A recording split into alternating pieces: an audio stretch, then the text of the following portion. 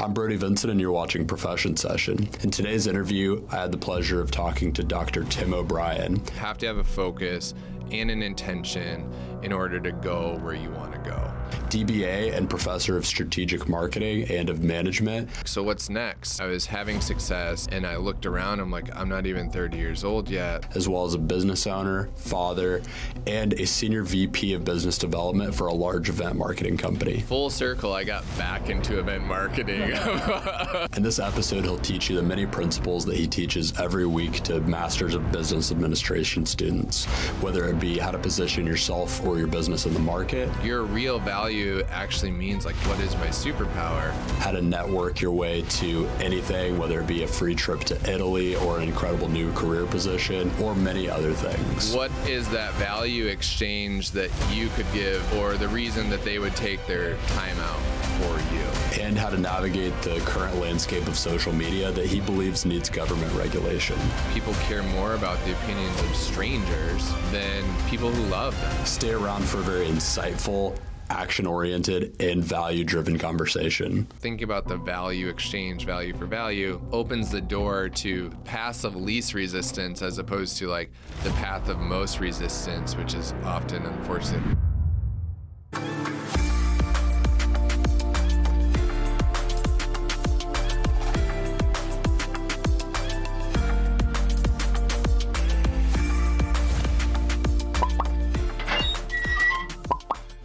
Thanks so much for tuning into this episode of Profession Session. I'm Brody Vincent, and I'm on a mission not only to define professional greatness through the tactics and qualities behind it, but also to help anyone that's trying to achieve professional greatness do it through the lens of others that have achieved it before them. I couldn't be more thankful for everyone that helps me continue along this mission through being able to do this podcast. And if you've ever gotten any value out of it, I ask only two things in return. If you could share it in the same way that you found it with someone else that you think could get value, it helps me so much. And if you could also just hit the subscribe button if you haven't yet, it helps me so much in just securing better and better guests for the show to share more impactful knowledge with you in this pursuit that we're both on for professional greatness.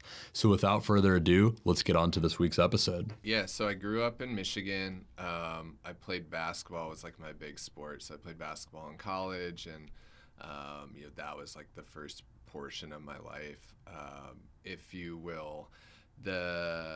What started professionally, like my first real job out of college. So I worked for an event marketing firm, and our account at the time was Quest Communications. I think they're a telecom company. I think today they're like CenturyLink or something similar. Okay. So basically for like a year and a half, I was living out of a suitcase in hotels with like 2 to 3 other people just traveling the country and doing events. So we would set up like a tent, a booth, and more or less like sell out of it and market the company's services, like TV, internet, cell phone, like the whole thing, which was so cool for a couple reasons. Like one, I hadn't really traveled that much. You take like your family vacations to Florida and stuff like that, but you haven't like traveled. So You I got should to probably hit all the touristy spots. Oh yeah, it's like we went to really all over the country doing this. So it's like I got way out west, I'm in the Midwest, I'm in central and mountain regions, like really cool experience, and you're more or less getting paid to do your job. And at the same time, I was right out of college, so I didn't have like an apartment. I parked my car in my mom's garage. Wow. So it's like you're just kind of like, if you're smart with your money, like storing up money. Yeah. So that was awesome experience for sure. I realized close to 2 years in, I was like, wow, this is a lot. Like to imagine just living out a suitcase, like straight up, like you're not really going home other than maybe a few days at a time. To get exhausting a little Oh bit. yeah, exhausted, burnout. You're like, do I really? One day you're super happy, the next you're like, do I really want to do this anymore? And then I got an opportunity to interview down here in Orlando for a startup in media, and got offered a job, and so I left the suitcase role to slowly go back into the suitcase role later on as like a salesperson, but this time on airplanes and so forth. So that's what got me down here to Orlando. I worked at that startup for like a decade. Several years in, I was like, man, this is great. Like love learning, love the experience, but I want to do more. You know, you get that itch kind of every Mm-hmm. few years. I'm like, so what's next? And I was having success. I had a good income. And I looked around, I'm like, I'm not even 30 years old yet. Like, if I take a step back, I'm going to get like a pay cut if I go work at, you know, one of the theme parks in town or something, and my title is going to change all this. So I actually enrolled in the doctorate program that was just starting at Rollins at Crummer Graduate School of Business. So I got my DBA there in marketing, and that was the big next step. So after that, I wanted something new. I got my degree. Let's try something new. Worked in tech. That took me to large software development company, actually based out of Ukraine. So, Oh, wow. yeah, really cool. Got to go there a couple times, work with folks in Ukraine, Poland, Bulgaria. Spent about 2 years there. 2 years working for a VR startup out of Sarasota area. And then that got me to my current role, which is at a company called EventLink that's headquartered in the Detroit area. So full circle, I got back into event marketing. It was always meant to where be. I started like 13 years later. And then in addition to that, where we met, I'm a professor. So I'm not full-time in that sense, but I kind of look at it as like a paid hobby, if you will. So I've taught online programs and still do. I've taught at UCF in their MBA program, and Rollins College, Crummer Graduate School of Business in their MBA program. So yeah, that's something I really enjoy, and I enjoy meeting the students, interacting with the students, most of my students being adult students, which is cool. Yeah, so we met basically. I was in your strategic marketing management class last semester, and the thing that struck me, we talked about this off air a little bit, but the thing that struck me about just how you taught and the lens you taught through is just how wide and deep your knowledge went as far as marketing across like all channels, all types of industries. A little context, every class you would have someone kind of zoom in at the beginning that was involved in marketing and strategic marketing management to some degree with some huge company. And we got this really interesting kind of variety through that. How did you develop such a wide and deep knowledge, do you think? Where did that come from? Yeah, I think there's one word I don't like is expert, especially in like marketing or social media. Like it's just so big, right? Like you can't be an expert on every platform and everything. So finding people that know things that you don't know and are an expert at a particular niche is like something I've tried to always apply early on. Like I don't even need to know everything. I just need that person on my team that knows it, right? So that's an important piece. How I got into meeting people so much, really when I was at the startup here in Orlando, I was on an airplane like every other week. I'm in New York, I'm in LA, I'm in San Francisco, meeting with like 5 appointments a day, and really just developing relationships with people that ended up clients or not end up clients. And as you know, folks move around a lot more now than they did, a decade ago even. So folks are in new roles every 2 to 4 years, it seems like today.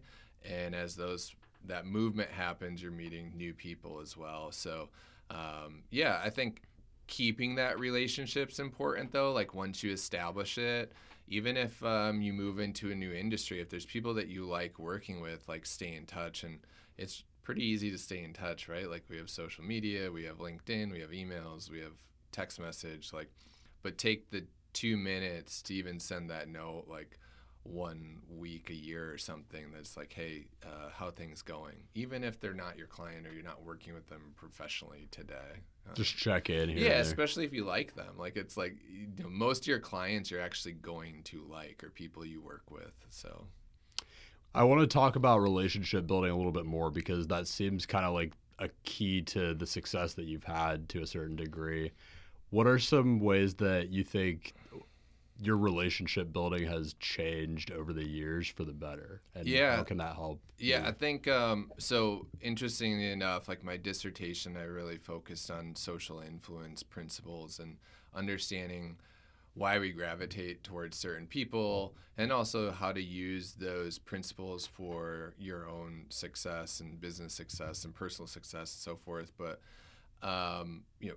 I think over the years, what I realized, and I know we chatted briefly about this, like networking, I think there's like a misconception on that. Like we all learn networking and we instantly go to networking as like, gosh, it's this big room at like a conference where there's hundreds of people. Some people have cocktails or whatever. And like that mixer is our networking. And that does still somewhat exist, right? But it doesn't have to be that. You shouldn't be, and if you're in that situation, you shouldn't be intimidated by that because everybody's in that situation. So go there, try to make like one or two contacts out of that in the sense of like, hey, I met this great guy or met this great girl. Here's what she does.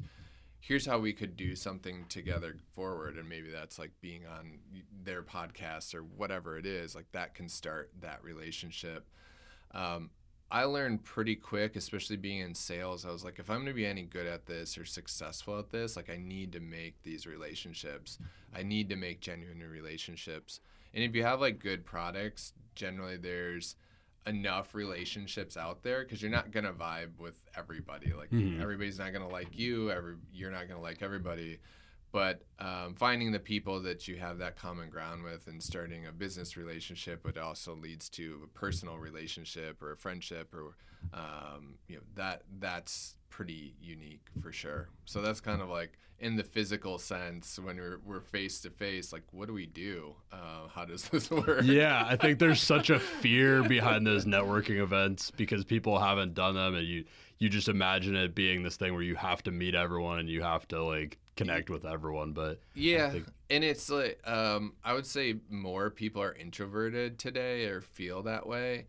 I'm for the most part pretty introverted. I can turn it on when needed, but also you can kind of have to like force yourself. It's easy to stay at home and like turn on Netflix and but the reality is it's like the other day my neighbor was having a party, and most of my neighbors are older than me by 10 to 30 years. But it's like, I know that there's going to be like 20 some people over there, and I just got to pop in for an hour or two and like have fun. Like I get to drink, eat, meet people, have conversations, and you never know what's going to come from that. Like there's no agenda to that. Like, but the reality is you're going to ask personal questions. You're going to get to know each other. Maybe down the road, something does happen from that. But I think people need to like, it's not even putting themselves out there. It's like walk across the street for a couple hours, have some fun, and you never know where that'll go just from meeting that one person. I think this ties in perfectly to the value exercise. I want to get into that a little bit because I think this comes into play really well, and kind of I think it's a strong principle of being able to network properly. Could you give a little bit of background on this, to just context-wise? This is something that you had us go over in class that really stuck with me and I resonated with a lot. Sure. So I would say probably 7-8 years into my professional career, if you will, just meeting all these people and going to these places, I started realizing like how interconnected folks were. And then social media, particularly LinkedIn, I think pointed that out further.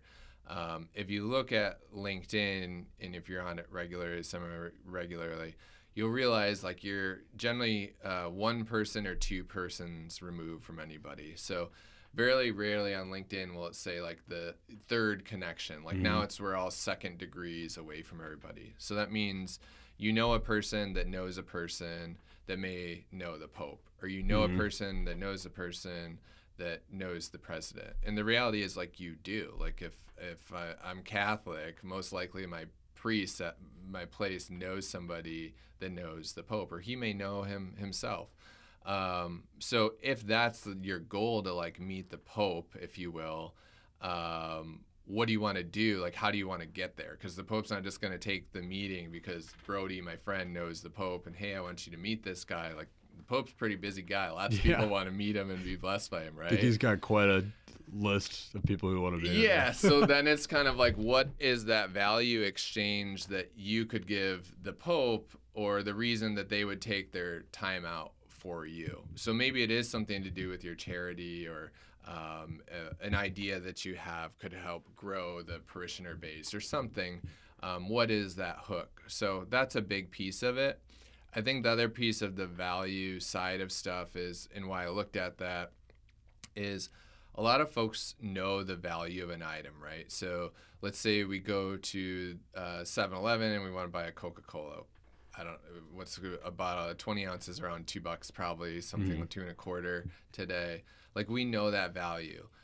We know value of products really well, so that if we go to that same Coke and we're at a theme park and that Coke's all of a sudden $6, we kind of go, because it's like, gosh, that's not what we're used to. But we don't put value on ourselves in the sense of like, what is our real skill set? Like, what can I bring to the table? And a lot of times we're used to in an interview answering those questions like, who are you? Or like, what are your 3 strengths? And we'll say, oh, we're hardworking, or I'm persistent, or this and that. But it's further than that. Like, your real value actually means like, what can I do for this company? Or what do I bring to the table that nobody else can do? Like, what is my superpower? And I realized, and I actually had a mentor point it out to me, they're like, Tim, your real power is like, not that you just have connections, but when to like pull those people into the mix. Like, hey, I know Brody and he does this, and you guys can do this together and have success together. Like, you guys should connect. Or I know this person and I need them for this job right now to make this deal happen or this opportunity. And you guys are both making an exchange where it's like mutually beneficial. So that's where the value for value piece. But that was when I really realized like, my value that I bring to the table is my connections, but also like how to bring those into the mix where I'm grabbing the right tool to build this thing. And that tool is often a person that we're using. And it doesn't work if that person doesn't like you, enjoy you, know that you're credible, know that you have integrity, all the above, right? And that comes from the relationship that you've built. Over years. It could be days, it could be years, it could be one project that you did together. It could be because you said like, hey, Tim's a good guy, like you should connect with him, like I vouch for him. Like, there's different ways that comes into play, but that's just it. Like, what is your own value, and then how do I use that to kind of get where I want to go? For a young person, maybe first entering the career market or early on in it, how do you identify that value in yourself, or like identify maybe the sprouts of that value and start to build on that and really expand on that? Yeah, it's hard, to be honest, because the reality is people are like, how do you, I don't feel as a person like, it seems like you're always improving, always growing. I always say like, I don't know what I want to do when I grow up. Like, it feels like you're planning, but things change, right? I think for young people, especially as a professor, like folks come to me and they're like, hey, can you help me with a career? Like, I know you know a lot of people. And I always say like, well, what do you want to do specifically? Like, and it doesn't have to be exact, but like, what do you want to do? Is there an industry that you want to work in? What market do you want to work in? Do you want to work remotely? Do you want to work in New York City? Are there any markets you wouldn't work in? Do you have a dream company that you want to work with? And I would say, to be honest, like the person that's coming up can't answer even generally one of those 3. So it's like, start off with that. And then I say, come back to me with that. If they come back to me, I know that they're serious about it. Like, they're serious about their search and their efforts and wanting me to help. And, some come back, some don't. And, that's where you have to start. Like, you have to have a focus and an intention in order to go where you want to go. And it's not going to be your dream job. Like, I'm not saying, hey, I want to be the CEO of Disney. That's great, but like, where are we starting? Some stiff competition. Yeah, where are we starting? Because last time I checked, Disney is not hiring 25-year-old CEOs at the moment. So where do we start, and then go from there? And then I can help with introductions, especially like if I can vouch for you, if I know you enough as a student, and the work that you put in and your capabilities, then we can go from there. So it's really refining, focus, have intention, and then let's aim for that thing and go for it. And I always say, like, try to get somewhere between like 3 to 5. Like, here's where I want to go. Because if the net's 15, it's still too big. 15 years versus 3 to 5 years? 15, like, companies or 15 Okay. positions. Yeah, like we really got to refine it and be focused. I think that's a good point because it's so easy to get paralysis by analysis in the world that we live in. I mean, you go on LinkedIn and there, like we were talking about this, I think off air. There's so many just easy apply options, and a lot of people will just go straight for that just and click, apply for like 200 jobs and just hope that one of them catches. Right. And you realize, especially this happens more as your career goes on, like recruiters will find you because of your LinkedIn profile, because of your skill set, because it's refined. Like they found you via the tools because you have the exact skill set they're looking for. So you kind of have to reverse it. If you're going out and marketing yourself, like I need to refine myself and my skill set and then get it out there. But that's how recruiters refine you. They're doing what we just said with the tools on LinkedIn to find that person. And, you know, if you're lucky enough, they land on you if that's the opportunity that fits. Yeah, I talked to kind of a recruiter coach recently, and he said you want to really reach out to recruiters and ask what they're looking for too. And a lot of times I think if you're very intentional about that kind of thing, you can kind of almost reverse engineer like how to get the job you want. I mean, if you have a particular job that you want, you could go look and see exactly what it takes and then customize your resume to that, or fill in the gaps that you don't have if there's a skill that you need. Yeah, and going back to the networking piece, like there's a lot of value, especially if you're an alumni of a particular school. There's value in networking with alumni. You know, it depends on the school too, like the quality of alumni in terms of like the overall level of success. Like some, you know, Harvard's going to have higher up executives than maybe a community college, right? So that all comes into play, but those are pieces of value. It's like, well, how do I use this little tool here? Because I have that degree and they have that degree. And maybe they were on the basketball team or the football team, and I played on the football team too, even though they're 20 years older than me. Like there's all these social influence principles. They're like common denominators that'll like help you go to where you want to go. But again, it's like that intention. It's all bringing back in the intention of like, here's the game plan, here's the strategy to do this. I think this is an interesting pivot to marketing too, because you mentioned marketing yourself. And obviously, I was in your marketing class. I kind of wanted to talk a little bit about just marketing principles in general, kind of coming off of this. What are maybe like the top 3 just overall principles? That's an incredibly broad question. Yeah. So we could go more specific if that helps. But yeah, I mean, marketing, I think a lot of us are obviously more aware of like how products are marketed, why I'm getting targeted. Like we're just more aware today than when I was in college and, you know, we're learning out of textbooks and so forth. The biggest thing I think is like, especially when starting a company, they don't know what their core like value proposition is often. Like answering 2 questions like, why would a customer come here? Would they be willing to pay for this service? Would I myself pay for this service? And if you yourself wouldn't, then probably nobody else will, right? Yeah. So that's the biggest thing is like, I call it the mirror check, like looking in the mirror, would I pay this? Would I respond to this ad? That's, you know, things that we're missing a lot still. Like even big brands miss that with all the agencies and all the people they have working for them. Like they still miss, you know, they swing and they miss. But that's the biggest one that I would say to start. Like, what is your value proposition as a business, as a product? You got to start there and really like hone in on it.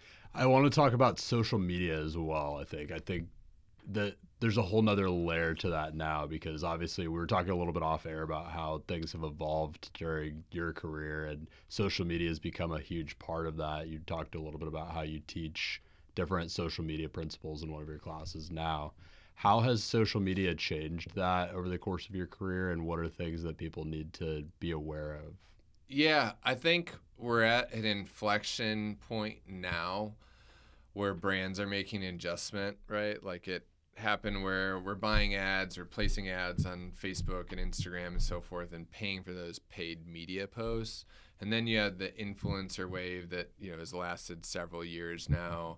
And it seems to be like going through a rephase, which is focused more on smaller influencers at times than the big celebrity type names, like true celebrities. So that's interesting. And then I think the third wave's coming where it's like people are being a little more honest around like, I can't just market any product because the product has, people are going to find out if the product's actually good or no good. So that like de-influencing or being, I would just call it being honest about products, regardless if you're being paid or non-paid for them, is like the next big thing. But all of us as a society, I see, we're getting better at spotting what's real, what's fake, and then what does that mean for us as individuals. The other thing I brought up in class that I think is important, like we're still not talking enough about like the mental health around social media. No, for adults for one, but most certainly for youth, and like what does that look like? And to be honest, personally, it's like there needs to be a Surgeon General's warning on this stuff. Like we have it on cigarettes for, you got to be 18 years old to buy it. You got to be 21 years old to drink alcohol. Like there's no Surgeon General's warning on this stuff. And I think that's an oversight right now that I'm highly concerned about as a parent of 3. Like my kids won't be touching it anytime soon, that's for sure. I wanted to go that direction, actually. I thought that was interesting, and I remember this being like a huge debate that we got into. Not debate, but like this huge talk that we got into one class where like the whole class was chiming in with like different perspectives around this. Sure. I think that's a really interesting point, that the Surgeon's General point that you made. There's so much unknown around it right now, and I think the government struggles to keep up. Is that something that you see happening in the future? Do you think that's possible? It's going to happen. It's probably just like anything else. I think for it to move, something bad, very bad has to happen. And bad things have happened, right? Like there's things that you can correlate that started on social media to mass shootings, school shootings, like bullying, other things like that. I think the biggest thing, like if you can simplify it the most, the one thing I would say is, especially to parents, I do 2 things. One, make a list of the pros and cons of my 12-year-old, 13-year-old, 16-year-old being on social media. The reality in the pros column, you're probably going to have 2 to 3 items. The negative and the cons I might be able to use this whole pamphlet here, Brody. That's one thing. The other thing I would say is what's changed so much is youth, people in general, but most certainly youth, like you don't want to care about the opinion of of strangers more than you care about the opinion of your best friends, your parents, your siblings, people that actually genuinely love you and care about you. So I was raised, one of your first principles is don't talk to strangers. Like you don't talk to strangers. One of the first things, like look both ways when you cross the street, don't talk to strangers. Now, unfortunately, I think people care more about the opinions of strangers, people they don't know at all, than people who love them. And like if you boil it down, like it's that simple. And that's what's wrong with social media.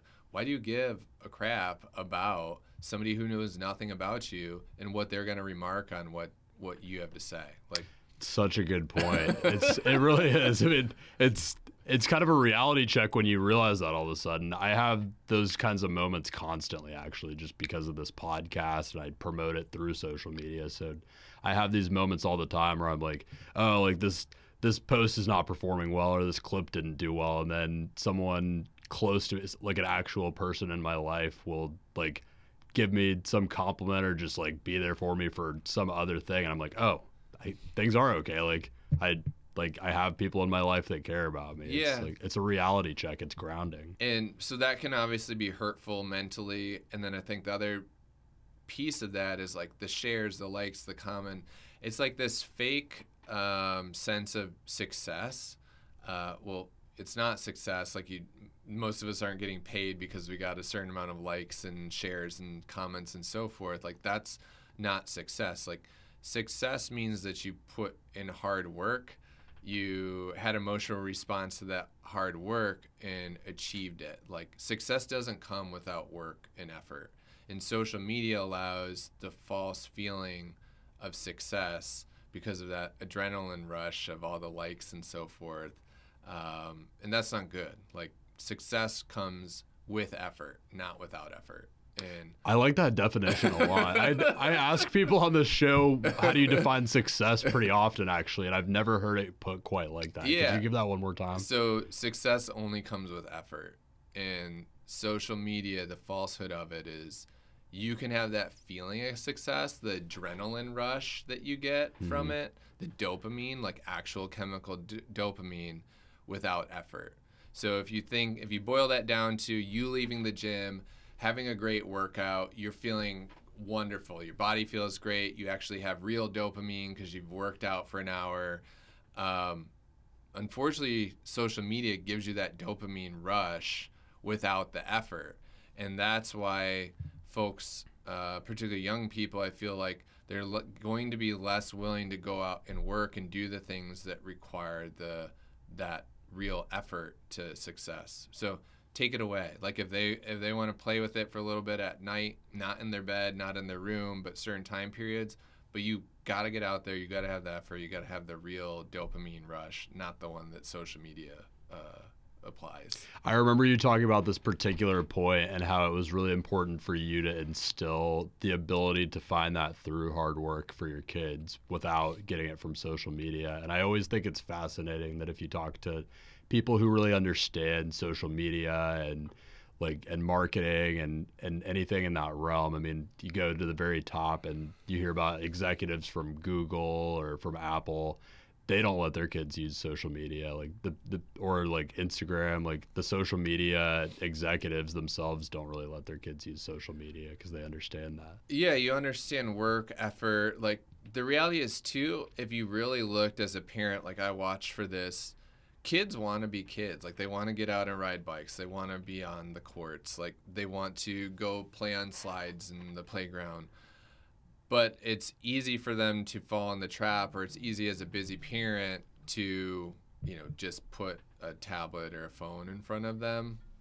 So that's the thing. I think what's hard, and as parents, I would say, this isn't like when we were kids, and I say when I know I'm older than you, but, when you're growing up and it's like, I want a pair of Jordans, Mom, like everybody has Jordans, and they were $100 or $150, whatever they were, I think that's good. Like that then was, the parent would, that's a big deal. Like you're honoring your kid's work or effort or being a good kid. Like here's this. Don't confuse that with giving your kid social media. Like those are entirely two different. It's not the same thing. It's not a pair of Jordans. It's not like, and if that means they're not cool, then I guess that's what it is. So what's worth being cool? Like, being cool because you're on social and potentially opening yourself to emotional distress and worse, or I didn't have this and having successful, well-balanced brain in the future. Yeah, you build a better foundation that way. Yeah, and I think it's fair to separate social media from marketing. I'm just saying on the social side for youth, like you really got to be careful. Do you think there's a magic number as far as like the age that someone is actually ready to embrace that and to handle that kind of that thing? Yeah, I think the age comes with time on the apps. Like your brain levels out, it would seem, because we've probably all seen folks who are older that get on social media for the first time. Like maybe your uncle or your dad or your grandpa joins Facebook, and they're having extreme reactions to certain content or sharing content that you were like, geez, I didn't see that coming, sort of thing. So it would seem to be like we all need to learn and level off of like what the reality is. I think there's a learning curve when we get into these systems. It's like when I started using TikTok, not necessarily for myself, but to like educate and get into it. Like I saw the structure of it and I was like, oh my gosh, like they're creating this addiction. Like, how can I post something and literally within seconds, hundreds of people have seen it around the world? That's crazy. Not really how like an Instagram or Facebook is set up. And that's why I was like, that's why like all these young people are so addicted to it. Because it's like in that instant fame, that instant dopamine rush. That's like 1,000 people have seen me in seconds. It's like a slot machine. Yeah, that's not normal. Yeah, it's definitely not. To boil down, that's not normal.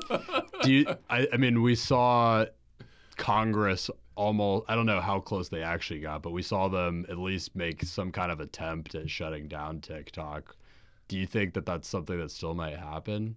I think probably more interesting to see is what state by state is happening on the local level, like in Montana and so forth. Again, I'm I actually don't not think updated on that. so. What happened there? And I'm not perfect to this, but Montana passed a law that TikTok's no longer allowed in the state. So they're like the Wow. first to pass. I don't know how you block it, or I'm sure there's workarounds and so forth, right? Yeah. As an individual, but That's wild. it would seem to be like they're more focused on, you know, that being a Chinese owned company than like health, because the same issues would be on really multiple social platforms in terms of like youth health, and that's where I'm more concerned, because people are going to say what they want to say and do what they want to do on social, especially if you're an adult. You know, freedom of speech, whatever, go for it. But I think with kids, like, that's where my concern is, like, what is that age limit? And if cigarettes are 18, to me, like, that's probably a good starting point. It's so hard to quantify like what the effect is. I think that's where the challenge comes in, and we've seen that the government has a really tough time. I mean, if you watch some of the like Congress trials, they couldn't even really define what's going on, wrap their heads around it. So I think it's such a challenge, but Yeah. I think it has to come from the actual algorithmic things that are going on, and has to come from the actual like age restrictions. I think you're right. Yeah, and hopefully it'll be done one day. I don't know what that is, but again, I think like anything else, and on the youth side and parenting, like, you got to take care of your own home to begin with, like what that means for you in your own household. I'm not saying that every kid isn't capable of doing this. Maybe there are kids that can, but I think by and large, it's probably not. I've heard more bad stories than good, and I think most parents, if you're like, hey, wouldn't you like it if Jimmy was like hanging out with friends in person more, or going to the bowling alley on Friday nights? Like, what are, like, just kids being kids versus the stress of social media. I think the other piece that's missing about it is, you know, it's not like bullying perhaps when I was a child. Like, in school, you're in school, and you could get bullied in school, like 100%. But once you get off the school bus or back into your parents' car, you're at home, you're in your safe space, you're with people again that love you, and at least for 12 hours or so, you know, and on the weekends, you're safe and okay, and that can escape your mind. I think now with social, it just follows you, and like, that's what's scary, is like, they can never escape it, they can never get to their safe place, and that's the part that stinks. Like, so those are the pieces that I'm like, guys, like, it's right here, and you know, you got to take matters in your own hands, regardless if it's social media or the welfare of your children. Like, don't think the government's going to come in and save you in any aspect of your life, or politicians. Like, you got to do for yourself first. So that's what I would recommend. So it starts in the home. I think I'm interested because it starts in the home, obviously, and by extension, I think it starts with the parents kind of figuring out their own use of social media. Could you talk a little bit about the way that you use social media and how that's maybe helped you with this perspective? And Sure. I'm probably an anomaly because, again, it's like I teach digital marketing and social media. So professionally, I have to be on it. We have a small business that I share with my sister-in-law, and with that, we market our business. I have clients that, you know, have an aspect of social media in their marketing efforts and so forth. So for professionally, I have to be there. I don't know entirely would I be there if I didn't have to be professionally. I'd like to think that I could just unplug it and be cool with it and probably be a happier person because of it. I think individually, again, people don't stop and think enough about their emotions when they're on it. Like, are you happy? Are you sad? Are you angry? Are you bitter? Like, pause as you're scrolling and think about that. And it could be different on different apps, potentially, but that would be a big thing of like, is this healthy and why should I be on it? But yeah, I would say the majority of me being on it is curiosity. Like, what are marketers doing? What should I be doing? Like, I have to be there professionally. And then secondary to that, like, I do like getting news and information from it as well. Like, that's where a lot of us start our news journey, and then maybe we'll research more, like, once we see something, or hopefully we do, not just read the headline. But that would be the other piece. I mean, I like keeping in touch with family and friends and so forth, but there's other ways to do that too. Yeah, there's other ways that are better for your mental health. That's been around for hundreds of years. Yeah, so. You could pick up your phone and text or call someone. Correct. I think that it's such a good point. You kind of mentioned like, what is your mood when you're going on to it? Is that something that you try to actively think about? Like try to limit yourself from going on to it when you're in a certain mood?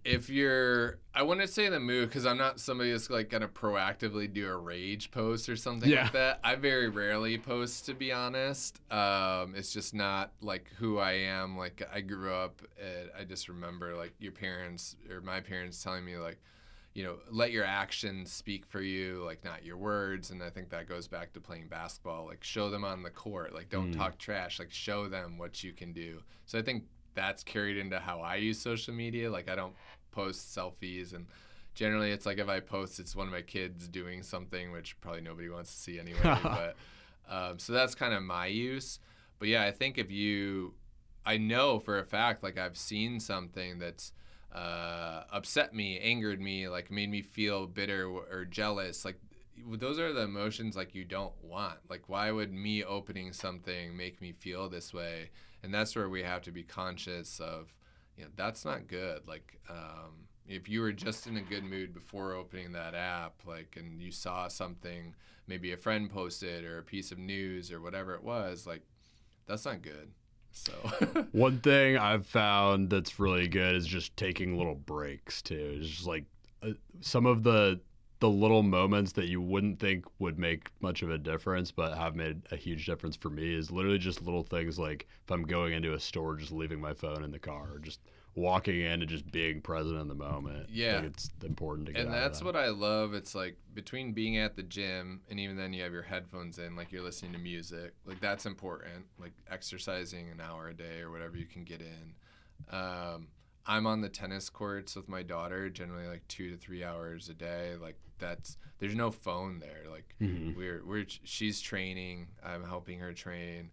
Like having those breaks, I don't think a lot of people get that opportunity. Like they're either multi-screening throughout the day or whatever it is. Like, so yeah, I would completely agree. Like figure out what those breaks are for you, because you don't need it. Like it'll still be there. You can come back to it. All the multi-billions of people will still be there. Don't worry, they're not going anywhere. And when emergencies happened 100 years ago, people still dealt with them and figured it out. Yeah.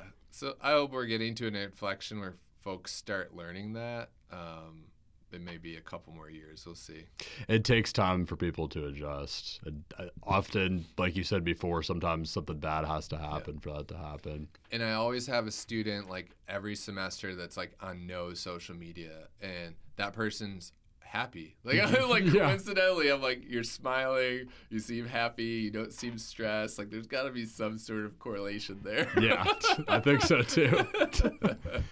I want to circle back to something else, that kind of a different area as well. You mentioned your dissertation earlier and how you did it on social influence principles. And I wanted to talk about the management that you teach too. I think that probably ties in. What are some of the biggest principles of good management or good leadership that you have learned throughout your career or that you teach? Sure. So I know I said earlier, finding people that have the skills that you don't have and putting them on your team. So I think any successful, executive, CEO, people who are like dreamed as the golden prize of that, they're going to also say that. Like what their weakness is, they want a person with their strength next to them. And that, I think that takes a certain level of like understanding your own strengths, but also being okay. Like I don't have to be good at everything, and this person isn't going to take my job. They're not going to take or overcome what I'm doing. So that's probably the harder piece of that, because sometimes folks can get jealous of like, well, that person is talented and I don't have that talent. Like, and they're shining. Yeah, exactly. And taking back to tennis, it's like if you're playing doubles, like you want your partner to have a certain skill that you don't have, right? So that's a big one. And in terms of like the influence and principles and social influence in general, there's certain pieces that go back to like the value exchange and stuff too. A lot of times folks don't understand like what reciprocation truly means. So, there's a labeling, right, of like people trying to move up or social climb or as an opportunist. So that's different from reciprocation, right? Like an opportunist is like take, smash and grab, I'm out of here. Reciprocation is like, okay, this person did something for me. How do I do something for them? And that also is that value exchange. If you learn that principle of reciprocation, you're going to go real far places. And I don't even want to say that it's like saving a favor for later. Mm-hmm. It's like an understood language of business and successful people is like, you did something for me, I'll do something for you. It's almost, being like a good Southern person, like welcoming and reciprocating. And sometimes that's a loss, but the people that go further and make more connections and have more success, it's because they're really good at reciprocating in business and in their personal life too. I find that those types of people often just lead with providing value to people too, whether it seems like it'll bring them any kind of return or not. Sure. Maybe it will, maybe it won't. But it's believing in that person. Like you said, it's like, I know that person and I know they're going to probably repay this one day. Yeah. In some way or another. One day it could be tomorrow, one day it could be 10 years from now, whatever it is. Because you also know the same people that, you may look at the phone once a week. It's like, oh gosh, she's calling again. What does she want this mm-hmm. time? We have those people in our lives, our family, friends, whatever they are. This is not that. This is the exact opposite of that, where it's like we have something. So before we were chatting, I said the other day, I was like at my daughter's tennis academy, and the head coach there, I connected him with a tennis equipment manufacturer. And I was like, hey, I know that CEO really well. Like, if you're looking for balls, rackets, so forth, like, you guys should do a partnership together. Like, there's probably an opportunity there. And so they're meeting, like, this week. And it's not like there's anything in it for me. If you pull it back, there probably is, in the sense that it's like, well, if they're paying less for balls and strings and rackets out of pocket, that means my daughter's tuition's not going to go up. Yeah. Like inflation, right? So it's like, if you boil it down, like that's probably the quickest return of like, well, this will get a lot of money off of their books if they can set up a sponsorship deal. So that's the quick return there. But also it's like, he's on the court with my daughter. He already cares a ton. So it's like, he's going to care even more if he thinks I helped him out in some way or another. Mm-hmm. And it's so easy, and it's like, these are people that I both care about. That's like, you guys should meet up. Like, there's an opportunity for you both here. And that's, I think, like, I guess the win-win-win scenario for everybody. But I think that's a really good example of, like, that's how reciprocation works. That's how exchanging value works. And then I'm sure it'll grow from there. I think it's important to be looking for those opportunities, like, to be actively looking for them and, like, kind of paying attention to opportunities. Especially early on. Like, if this is a new thing for you, or you're hearing this kind of the first time, because sometimes you learn through business school or high school or something, somebody teaches you about goal setting, and this is kind of like the next step of that. Like, you've mm-hmm. learned how to goal set, but like, how do I really go places I want to go, and how do I integrate people in that process? This is that next step of that. So it does take a minute to learn it, but once it's like innate and natural, like you just said, it's starting to become natural for you, or has become natural, where you're just looking for it all the time involuntarily.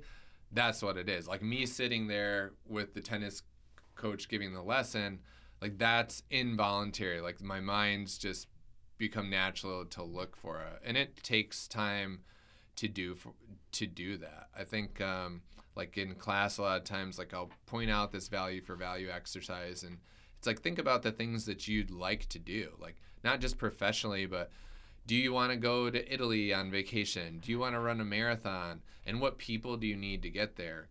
And if somebody says, I want to go to Italy for vacation, but I have to save up money, and I'm like, no. Like, yes, that could be one way, But the reality is, if we're in a classroom, I'm like, there's 30 people in this classroom.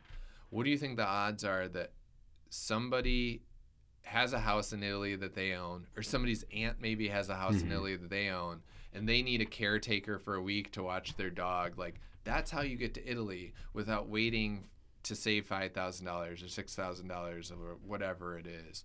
And it can apply to owning homes as one that comes up. Like, we think of like the path of most resistance sometimes. It's like, oh, I got to buy a plane ticket, I got to get a hotel, like that adds up to $6,000. Or I got to own a home, but I can't buy a home here in the city that I live in or the zip code because it costs too much. And I'm like, well, what about a place where you might want to own a vacation home or a second home? Like, that could be your first home, and then maybe you rent that out until you get there, and you live in an apartment here still. But like, sometimes we take things so literally, and that's why I think like thinking about the value exchange, value for value, opens the door to non-literal ways, not like paths of least resistance, as opposed to like the path of most resistance, which is often, unfortunately, like what we're marketed. Like, do it this way because there's more profit for the business. That's if you true. Do it this way. That's so true. Yeah, there's more profit for the airlines and the hotel companies if you spend the $5,000 getting to Italy. Sure, because if the entertainment industry had their way, it's like we would all still subscribe to TV and cable through one provider. Netflix came along and disrupted all of that and fragmented all that, but their dream would be, here's the path of most resistance, which is give us the most money with the most profit. And we'll just keep raising it. Yeah, versus new ways come into play. So there's always a different path to go. And it may not always be the easiest. It could be bumpy, but we have to stop and think like there's got to be multiple ways to get this done. I love that. Just looking for, I think the most successful people do strategically figure out how to find the paths of least resistance. I don't think, we talked a little bit about this maybe earlier in the podcast, maybe even off air, about how it's not just about working hard, because not everyone, but most people now that are trying to go somewhere are going to be working really hard, but it's about finding the right things to do. And the more you take the path of least resistance to get something done, the more things you can get done quicker. Sure. There's a misconception of, in my opinion, of like the 40-hour work week. Like, I think that's long gone, in the sense that like if you want to achieve higher success or get far ahead, if you're starting from zero, like let's say you don't have a trust fund or somebody helping you out, like you're gonna have to work a lot of hours. And there's 7 days a week. Like I said, I'm generally working that much between tennis and everything else going on, but I enjoy it. Like, I enjoy keep going and use all that time to get to the places that you want to go. And I was always one that worked a lot of different jobs and was willing to work multiple jobs, knowing that like the money will help you get ahead and get to the places you want to go. So again, I think social media sometimes can like push this message of like instant success and I can do it my way, or I'm entitled to do it this way. It's like, no, just get out there and work. Like, get the money, get to the steps that you want to go. But most certainly money will always help you get ahead and then find those additional paths. But it's not always going to start as like your dream job. I remember in college, like one of the best things for me was I got out from my undergrad and my master's like completely debt free, which was like huge. And I'm not saying that's easy to do today by any means, because it's not. That's a whole other podcast, I think. Yeah. But my point being is like, if you can do that and work and so forth, that opens up more opportunities. If you have money and take those opportunities, like I still remember to this day, and I'm like the least handy person. I can't fix or do anything. I had a friend that's like, hey, we're re-roofing the house this weekend at the house. Like, do you want to help? And I'm like, you don't want to give me a hammer or nails. Like, this is dangerous. Your roof will end up worse. But I was literally like, how much is it paying? It was like $300. I was like, yeah, I can roof. Like, let's do this. And I think that's like the attitude. It's like, there's money there. Like, go get it. Like, even if it's sacrificing missing out on a party or whatever it is, or a Netflix show. Like, you got to get out there and do it and put yourself out there. And again, that instance, like, I'm talking about it right now, 20 years later, nearly. Like, I remember being like, I don't know what the heck I'm doing, but I'm going to go roof and I'm going to get this $300. Yeah. Don't get me wrong. Like, I never roofed again, but like that $300 was very important at that time. Exactly. It probably just helped you save up and do the next thing you wanted to do. Yeah. It's, and I don't want anybody to feel like, I don't like, how would I put this? Like, the entitlement around, like, I should have success. And it's like, you will get success, but like, have that focus, have that intention, have that hard work, put into it and have a plan, and like, you will get there. But you're going to have to do other things along the way that are hard, they're difficult, they're not your dream thing that you want to do. But if that goal means that much to you, like, those are the things you're going to have to do. One other thing kind of tangential to this that we've kind of hit on a little bit, but I wanted to make sure to make a point of, so we talked a little bit off air about kind of finding value in the opportunities or the positions that aren't already your dream job, and figuring out how to help that or to make that take you to the next level. I think that's a really interesting point. Okay. Yeah, I mean, I look at, like, when I worked in software, for instance, I don't know that was the best role for me, per se. I always felt like it was like putting round peg in square hole, right? Where I'm like, I can do this and I can get the job done, but I'm not like great at it, and I'm putting a lot of effort into being just good. Not great. It's not like, flowing like mediocre. completely. Like, this is not naturally happening.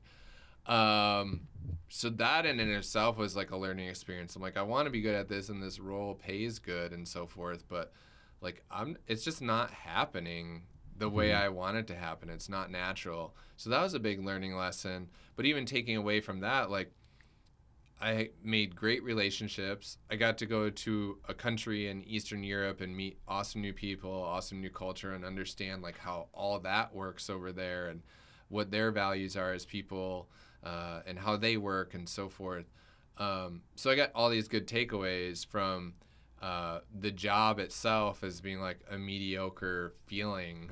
Yeah, like exactly. There's a lot of friction every day for me to make that effort, and that's why like that opportunity made me realize like I got to get something that I'm really great at, that I'm very passionate about, that comes more naturally, because then you're gonna put all the work in the world into it because you like it and or maybe love it and you're good at it.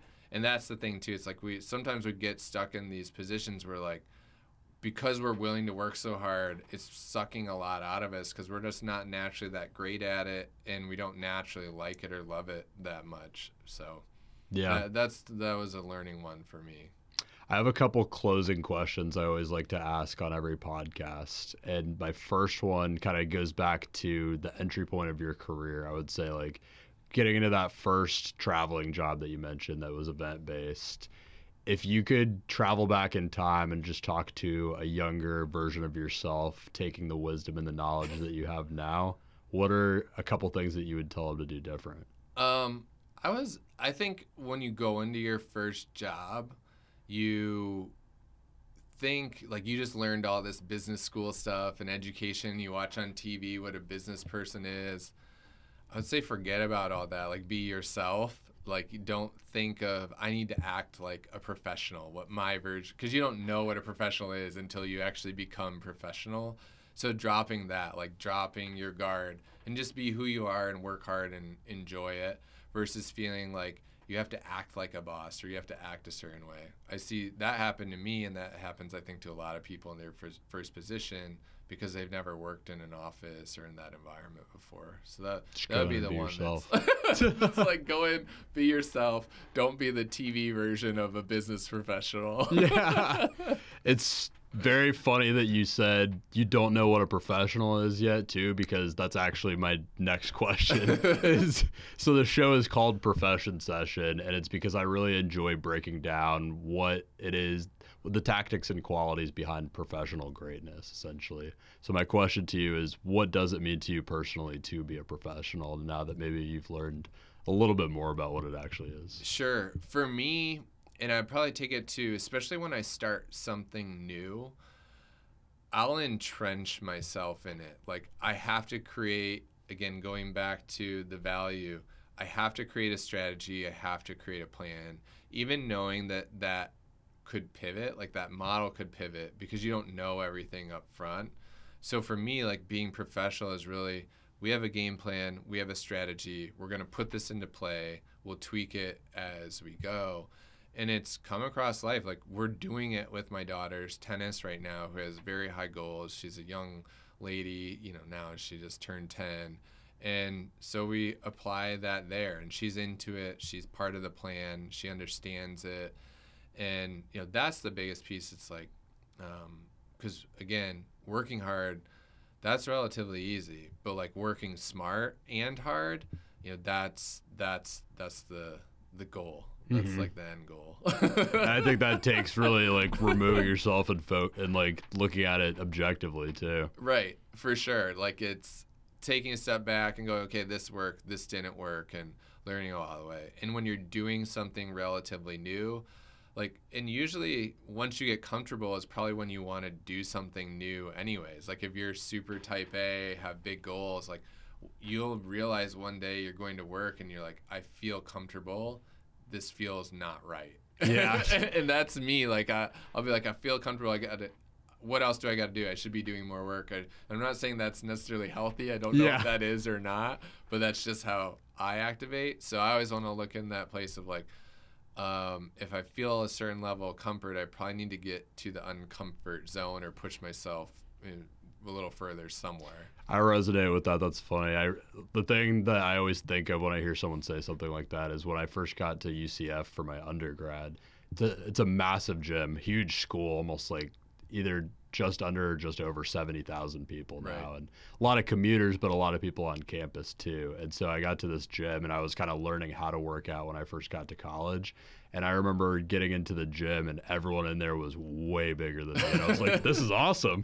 I'm in the right place. Like, this is the place to learn. And Right. I think like having that perspective and just like trying to put yourself in uncomfortable situations, if you have big goals, is always going to take you further. Yeah. And I keep taking back to as a parent, but it's so fun to see kids who are like fearless. I look at my daughter at a tennis match a couple weekends ago, and she played a girl who was much better than her. My daughter just jumped up a division. This girl is a couple years older than her, like was at this point basically a woman, like a professional, like an athlete, if you will. And my daughter still looks like a child. But you look and like she has no fear. Like she's on the court. She could have, for all intents and purposes, been across from Serena Williams, and she would have not had fear. She would have given every effort she has. And I think, I looked at that, I'm like, gosh, that's what it's like to be young, just to have like no fear, uninhibited because of just ignorance, like ignorant bliss, no anxiety to it, anything. And it's like, how do I get there? Like, it's like, how do I get back to the 10-year-old that took their bicycle and like jumped off this thing, not even thinking about the landing. Like this is probably the midway through the air. They're like, I'm not going to land this thing. Like, that was us as kids. And so I think sometimes as adults, like, how do I get back there? And I know through learning, like we learn anxiety and we learn discretion and, our risk tolerance. But like that for me, I was like, gosh, like a kid can just be there and not worry. And that's like, now I'm starting to think like, how do I be that as an adult? Like, it's a powerful perspective. But it's like, how do I pull back and like, gosh, I want that mindset in everything. Like fear, like I need to know the outcomes and risk and so forth still, but like that would be the goal. Like I can do this, I can stand there and then have no negative thoughts come into my mind about not being able to do it. Yeah, that's where the biggest growth comes from. Yeah. And that's, I think as an adult, like that's so hard to do. But, as a parent, like once you get to this stage, it's like the next stage of growth where you start seeing yourself and your kids, you reflect back to your childhood, your parents and things they did. Like, it's just like a whole other world of growth. And now I'm like, in that utopia right now as my daughter just turned 10. It's like, gosh, like now you're reflecting back on all that, and then you bring it back into your personal life. And I love that perspective of being able to learn from anyone too. I mean, here you are, you're an adult, your daughter's 10, you said, and you've learned all this stuff throughout a career, but here you are like looking at this person that's 10 years old as someone that you can learn from and someone that you can take a perspective from. I mean, yeah, I think that's an important perspective to have. And it's, again, like taking what you've learned and try to help them, like open up doors. It doesn't mean I'm her coach, but it's like, okay, if you want these goals, which are very lofty goals, let's figure out how to do this. And a lot of times it's like tuning out noise, opinions, and it all finding the right people to help you along the way. And I think we've found a lot of the right people, and that could change in the future, like as you continue to grow. But that's, you bring all this into life. Like, it's not just about your profession or it's like, okay, now we're setting these principles for, my daughter's goals, which are cool. And it's not like she knows like the overall strategy or why we're doing it this way per se, but yeah, it just, going back to what you said, like it becomes kind of second nature, and that's just how you move through life. Love that. On that note, anything else that you would want to share with the audience? Any major takeaways? Oh, goodness. Well, I guess if you have comments about tennis or tennis parenting, you can message Brody and I'll try to get an answer. That's like I said, a big one for me right now. And again, I think I enjoy being a professor. Like, it doesn't feel like work at all. It feels like I'm in a position where I get to learn, and I also get paid while learning as well, and meet new people. So it's kind of like the coolest paid hobby that I've ever had in my life, is what I would call it. So people are like, how do you find the time? And it's like, no, like when you like what you're doing and you're trying to do more in life, like all these things build on top of each other. And so I would always say, like, if you got time in the day, like, go for it. But there will be a point where your time is so precious that you really got to put a value on it, and understanding what that kind of number, like there's a monetary value to it, there's a time value of taking time away from your family and so forth as well.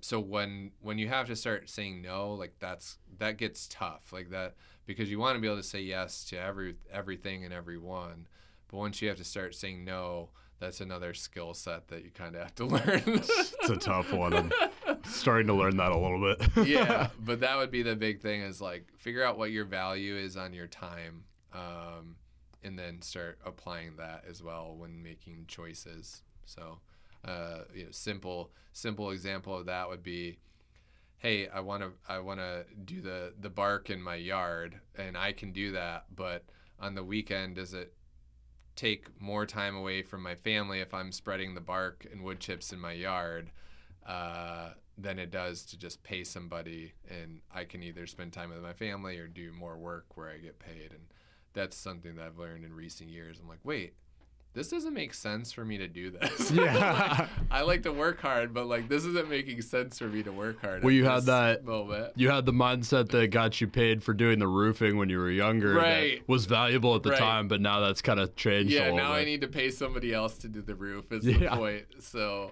yeah, that's something. And I think that's tough too, because you may kind of like doing that stuff as well. So it's some of those choices where you're like, no, I got to pull back, and I got to spend more time with my family, or I got to spend more time on this particular piece of work that I want to get done. You can't do everything, unfortunately, when you start running out of hours and have people in your life that need those hours as well. Very true.